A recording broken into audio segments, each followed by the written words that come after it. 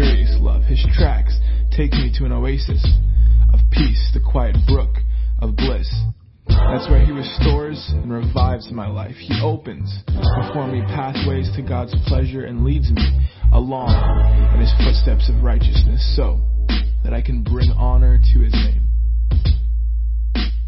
Lord, even when your path takes me through the valley of deepest darkness, fear will never conquer me, for you already have.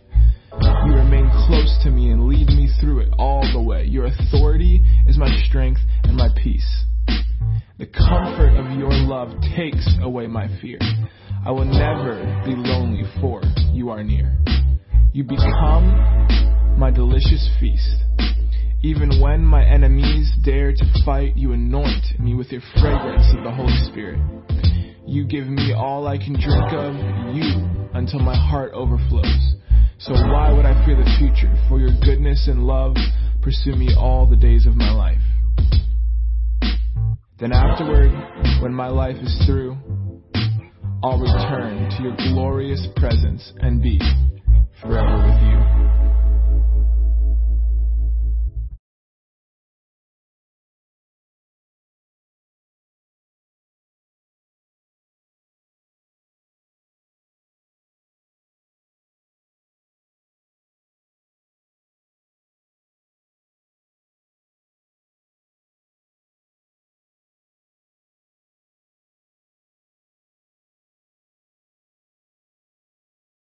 Steps of righteousness, so that I can bring honor to His name. Lord, Hello, good afternoon. We're Doug and Fiona Pishka. We're back. Pastors of Victory Christian Fellowship, and we're here to help you jumpstart your journey with Jesus. Yes. You're all excited, aren't you? I am. Well, we are here for session 7, I believe it is. Yes. And what are we talking about today? We're going to talk about learning the principles of giving. Well, that's why you're so excited. You're learning about giving. So, so we've been doing about, we're going to be doing 9 of these. Yes. And this is number 7. Mm-hmm. So we've already done 6 lessons that you can check back and look at. And it's all about jumpstarting your journey with Christ, whether you're a new believer, whether you feel stuck after being a believer for a while, or you might not have had some of these basic foundational teachings. And that's what we want to do. So we're going to get right into today's lesson because we only want to give ourselves so much time to talk about this. And if we get carried away, it kind of goes a little long. So yeah. But we're just glad that you're here, and we just welcome God's presence. Amen. And the Holy Spirit is going to, speak through us. Christians have the privilege of giving, being able to give to God. Yes. I want to communicate that giving is a privilege. Mm-hmm. It's not a duty that we have to do it. Right. But we As a matter of fact, when you consider, according to the Bible, if we give grudgingly, yes, which is considering, well, I've got to give because that's what they say or whatever, then you've kind of nullified the effects of it, of giving cheerfully. Yes. And there's benefits to giving cheerfully, which I'm sure we'll get into, but the whole concept of giving in God's kingdom is participating with the nature of God. Yes. Because He's the first one that gave. God designated in Genesis chapter 8, verse 22. Mm-hmm. It was after Noah had gotten off the boat. Mm-hmm. You might say Noah was fresh off the boat. He was fresh off the boat. And, he didn't just take 2 of every animal. Right. He took 7 of clean animals. In other words, Noah anticipated giving to God when he got off the boat. Right. And so that was a faith action. Absolutely. Because he expected to get off the boat. Yes. And so he planned ahead of time that when he got off the boat, that he would have what he needed to thank God and to worship Him with giving. Yes. So in verse 22, it says, as long as the earth remains, God put these things into place. Seed, time, and harvest. Yes. Cold and winter, summer and heat. I'll read it for you. It says in Genesis 8:22, it says, while the earth remaineth, the good old King James. The earth is still here. Seed time and harvest, and cold and heat, and summer and winter, and day and night shall not cease. so let's focus on those things. Shall not cease. Yes. So that is a principle Right. of the kingdom that God set in motion Right. that will be here until the earth remains. Because there's going to come a day where the earth is going to be changed. Right. And it works whether you work it, Yep. whether I work it, whether you work it, or whether neither of, if we decide not to work this principle, then the principle won't work for us. Right. But the principle will still be working. So somebody's taking advantage of it. Absolutely. So we might as well learn how it works and understand how to apply it in our life. See, God designated that his kingdom be supported by his family. Yes. And he established giving because he gave man everything that he needed when he created him. Yes. The temperature was perfect. The climate was perfect. The environment was perfect. There was enough food. There was enough of everything, actually more than enough. And God gave that to man. And, you know, he in turn just wants man to give to God because it shows that we trust God. Right. And it's being part of the family. God is a giver. Yes, he is. And He's his generous. kids, he wants his kids to be like him. The far away from the nature of a giver that you are, it's the closer you are to the old nature of sin. So the idea is that when we become born again, we become a new creature in Christ Jesus. When you're in Christ, you will want to give. The only reason why you would take on another nature than a giver is if you're trying to please the nature outside. And you want to fit in. You can't fit into the outside nature. You have to fit into the nature of being in Christ. That nature requires giving. It compels you to give. It's not even a requirement. You're compelled to give. Yes. And love is the motive of all giving. Yes. And you know, the Bible broke it down into 4 categories to make it really easy. So the 4 categories of giving are, number 1, tithes. Tithes. You know, a tithe is a tenth. So every dollar that comes into your hand, God asks for a tenth. That actually belongs to God. Yes. And we're giving it back to him because it's his. And then in return, he gives us the blessing on the 90, the 90%. Because it's his business we're in. Yes. So it doesn't matter what your position is and how you got the money as far as was it a gift? Was it earned? Was it residual? Is it capital interest? Whatever it is, whatever the money is or the income is, the increase is, you're part of God's kingdom. And it was because you're part of his kingdom, he blesses you to have these opportunities to be able to participate in this. So 10% of it he has designated as a tool to be utilized to keep you hooked to him and to keep you into the family and to bless you through it. Yes. It's an act of obedience. And, you know, the 10% signifies the whole, and that's why God only asked for 10%. And you could find that in Leviticus 27:30-34, Numbers 18, 2 Chronicles 31, Nehemiah 10. Lots of scriptures. It's all over. Yeah. So that's the first category of giving is the tithe. And the tithe is God's. So, but when we don't give God the tithe, he calls it stealing. Right. Because the action of disobedience, of not tithing, is taking on the nature of the thief. Right.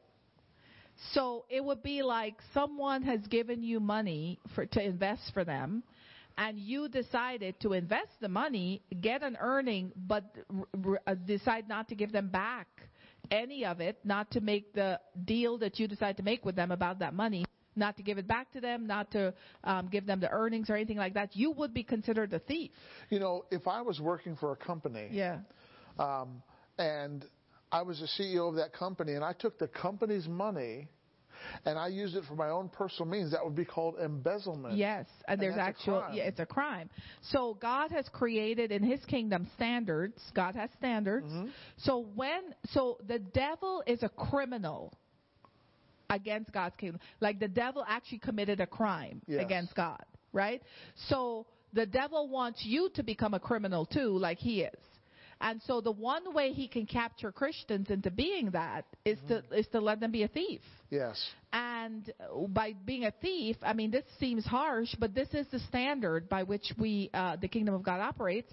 And I'm happy to abide by the standard because I understand that I'm in agreement with God when I tithe. And it actually further refers to it in Malachi 3 that says, that prove me. It's where God asks to be proven. Yes. That if he would not bless you and open the windows of heaven, that you know, to contain a blessing that you don't have room to receive. And then also that your fruit will not fall prematurely from the tree.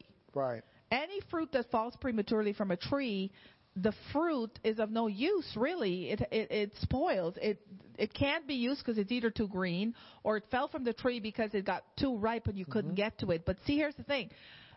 When you tithe, it's like God would literally preserve opportunities for you before you can even get to it. If there's a delay or something in your life, when you tithe, God preserves things for you so you can get to it in your own time. That's what God does for us in the tithe. And, you know, tithing is not an Old Testament issue or a New Testament issue. Right. It's a kingdom It's just issue. a thing. It's a principle. It's a kingdom principle. You know, the tree in the garden that Adam and Eve were told not to eat of, that's like a tithe. That's the example of a tithe. Abraham and Jacob both tithed before there was even a law that said you should. Right. So that's pre-law. Then Moses wrote about it, and he included it in the law. And then Jesus talked about it in the New Testament. So that's, you know, it's not an old or new. It's a covenant issue. It's a covenant issue, and it's something that I'm happy to participate in. Absolutely. And I'm thanking God that he's got a way. See, God's ways are clear. Yes. And he sets them up. He doesn't hide it. God doesn't hide that he wants your money. He doesn't want your money. He wants your obedience. That obedience just happened to come in the form of 10% as a tithe. That's the foundational basic thing. Yes. But there's more than that. Absolutely. You know, and the second to the tithe, it's called offering. Offering is of the free will. Yes, it's your decision. It's of a willing heart. And God really brings increase to a person's life when they give offerings. Yes. That's above and beyond the 10%. Yeah, I see it as an offering is I have a bag of seeds. Yes. And the offering part now, so I've given God 10%, which I'm happy to do. I'm so glad that God has this process. Yes. So after the 10% now, I get to choose the percentage. Because God chose the 10% as a beginning point. I get to choose the percentage now of the seeds I hold and where I want to plant it and how much I want to plant on my decision. Right. But even the planting, God tells you what are good soils, what's considered a good soil to plant in, which is like, I mean, it's so easy, but the devil comes in and tells people they shouldn't do it because it is easy. Right? He makes it like it's a trick, it's a trick, it's a trick. See, the devil tells people that they're going to lose once it leaves their hand. Right.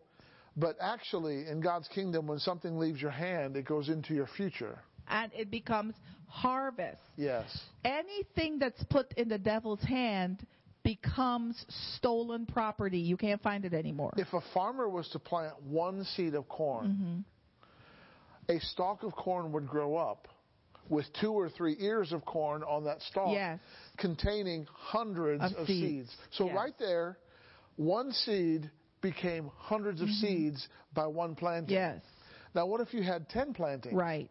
Then you're multiplying it by 10, so you have not just hundreds, but tens of thousands. Right? And it's just a perpetual process. Yes. And if we look at the earth, how it's set up, human beings, animal life, plants, everything, it has a multiplication factor in it. Absolutely. Everything the devil is in charge of, or the devil has done, or the devil has touched, it has a death factor to it. Yes. It dies. It becomes nothing. It may take a while, but it becomes nothing. When God touches something, it comes to life. Even if it takes a while to see. This is why people drop it, you know. Yes. This is why people say, it doesn't work. We don't believe in giving, like how everybody says you're supposed to sow and all this. It doesn't work. Even if it takes time, life is the end result if you sow. But if you don't, if you participate with death, and stealing, death is the result. You start losing things. In that verse that we read in Genesis 8:22, what is the word between seed and harvest? Time. Time. You got to give things time to grow. Yes. And even time, though.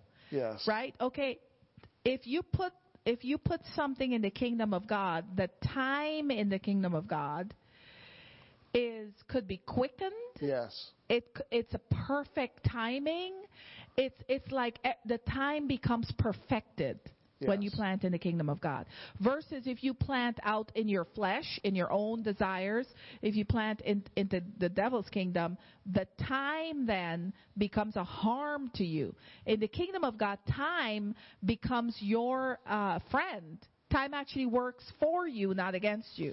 Yeah, and Jesus quickened the time when he received the offering of water and turned it into wine. When he turned it, and then, redeeming the time. The Bible talks about us redeeming the time. So the point is, time in the kingdom of God operates at levels that the earth time can't operate in. Let's put it that way. Like, for example, Abraham and Sarah, they had a child after the time of childbearing. You see how this kingdom stuff works? So time serves us in the kingdom versus in the enemy's camp, you're serving time. Whereas in God's kingdom, time serves us. Yes. So giving is the way to increase in the kingdom. And the third giving that God separates, he calls it alms. Alms. It's not related to psalms, but alms is giving to the poor and needy. Yes. And you should do some things for the poor.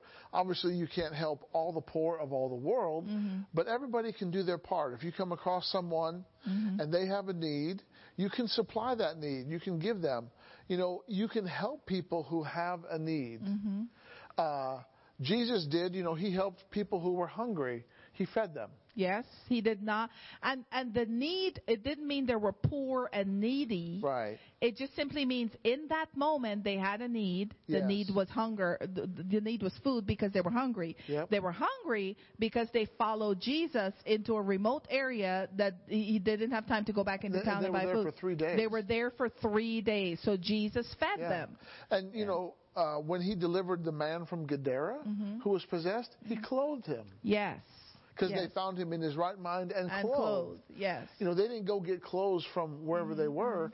Jesus brought them with him. Or somebody gave it to him. Either way, wherever Jesus is and when he walked on the earth was, provision came to him. Yes. And, you don't want to mix these categories together. You don't want to make your offering your tithe or your tithe your offering. Keep them separate. Yeah, because heaven's pretty clear about records. Yes. The Lord keeps records pretty good. Yes. I mean, he kept the record of how many times Jacob was robbed of his wages. Absolutely. Remember? He knew exactly He knew exactly how many times Jacob was robbed of his wages. God kept the record of when Jesus spoke to the tax collectors and all this stuff, and they were telling him their record, we robbed people. And Jesus said, you're going to return so many times more, and they said, we'll return so many times more. Somebody had to know what the criteria was. Somebody had to know if it actually happened because they had to know the numbers. Yes. So God keeps really, really good records. And so for us, you want to keep records yourself. I always tell people, sometimes people ask me, do I need to write down that it's tithes, I give tithes or whatever? Do I need to put my name? Can't I just anonymously throw it in? I said, yeah, you certainly could. I mean, really, you could put the offering in anonymously and not give your name. But for my purposes, the thing is, I think there should be records on earth that reflects the records in heaven. Absolutely. So you should have your name written on earth that you are a tither. Here's my record on earth that I am a tither. Yes. And and I said, even for yourself, you can take that number, because then the church or whatever organization you're giving to, they can give you feedback, like at the end of the year, this is how much you've given, this is how much you've tithed, this is your offering, etc. And you should check yourself and see if you're increasing or if you're decreasing. Right. And in the kingdom of God, we should always increase. Absolutely. Amen. And so, and then the fourth way of giving the Bible refers to as first fruits. Now, a first fruit is something of an increase. Let's say you're working a job and you get a promotion. And the promotion means you're making an extra $10,000 a year. Yes. Well, someone can take a portion of that increase because it's a first time increase. It's a first occurrence. You know, the promotion hadn't occurred before, but it's occurring now. You can take a portion of that and give it as a first fruit. You know, because it's the first thing that comes in. Right. You're so honoring God with a part of the harvest. Right. So to make it easy, let's say it's a $12,000 raise for the year. So that's $1,000 extra a year. Yes. And so the first time you get paid, let's say you get paid monthly, so and that's $1,000. So the first fruit would be the $1,000. Yes. Because that's extra on top of what you made before, and this is the first fruit of that increase. And I have seen individuals like give their first paycheck of a new job. Right. You know, it's however the Holy Spirit leads you, or whatever you want to do. Again, that's a at will offering. That's your decision between you and God, but it has benefits. Yes. You know, Proverbs 3:9 and 10, it says, bring the first fruits of all of your increase. Yes. Yes. So the first fruit is directly into the storehouse, related to the increase. And then he promises you that your barns will burst out with plenty, and your vats will pour out with new wine. Yes. You know, so if you want a barn full of plenty and a bursting out wine vat, then honor God with the first fruit. And you know, the Bible says to seek first the kingdom of God. The kingdom of God and his righteousness. You know, so there's something to address here. In all of your giving, in all of your sowing, in all of the things you're doing for the kingdom of God, there is an expected end. Like there's an expected result. Yes. In order to get that result, you need to have faith in the word of God that you saw concerning that matter, or the word of God that you heard. So we're teaching this to you right now. You're hearing it. You need to have faith that God will do what he says he will do when you do these actions, right? But in the meantime, you have to understand again that time in the kingdom of God works for you, not against you. So it doesn't matter how much time it takes to see results. That time is irrelevant in the kingdom, because the time is happening, but the time can't stop the harvest from coming, right? Okay, but what the enemy will do to you is he will come in to tell you what will happen and to point out what hasn't happened. And his end result always says that you've lost something, that things aren't going to happen like the Bible says it'll happen. Those preaching people, they always want your money. That's why they talk about money. Like all those things are coming from the devil. It ain't coming from the Bible. Jesus never scolded anyone who gave. Never. Right. Except the people who gave in pride and to show off. He didn't even scold them. He pointed them out and made a differentiation between them and the person who actually gave for the sake of giving and loving on God. And so when you give something, don't let the enemy tell you about your seed and what will happen to it. Right. Keep that, the words about what you've sown into God's house and his kingdom and his territory should only come from God concerning your seed. Like he's the only one that should be allowed to speak over your giving. And, you know, giving is not so much based on amounts in God's kingdom. It's based on percentage. Yeah, and principle. Yes. Yeah, the principle of giving. So principle, obedience, and percentage. Percentage. Yes. Yes, thanks you. I almost said that word. But that's how God views, you know, because when he compared the woman who gave 2 mites to the rich who gave a lot, she gave all that she had. So she gave a greater 100%. percentage. She gave 100%. You know, and there are people in the Bible who gave sacrificially, like they really gave a large percentage and they reaped a large benefit. You know. And there are the intangibles in life. There are things in life that no amount of money that you pay for it could make these things happen. Right. And so favor is wrapped up in reaping. So in the kingdom of God, there's so many things to reap Yes. Oh, and to that's good. benefit from. Yes. That when you sow in the kingdom, you are taking part in reaping benefits from the kingdom. There's some benefits that we get because we're believers, period. But being a believer also means you participate in the family business. And you're not letting everybody pay your way. And you're not being the person that lets the thief in. You are the person that says, no, stay out of our business. We got business to do with our God, and you stay out of our business. You know, Paul was incredible. His purpose was to preach the gospel. And there were times when he would actually work so that he didn't have to charge anybody to preach the gospel. Yes. Because what's greater? The greater thing of that is getting the gospel out. Yes. So Paul made the greater sacrifice so that he can invest in the greater good, so that he could reap a greater reward. And you know, when he started in ministry, and he started all these churches, went and ministered, planted churches.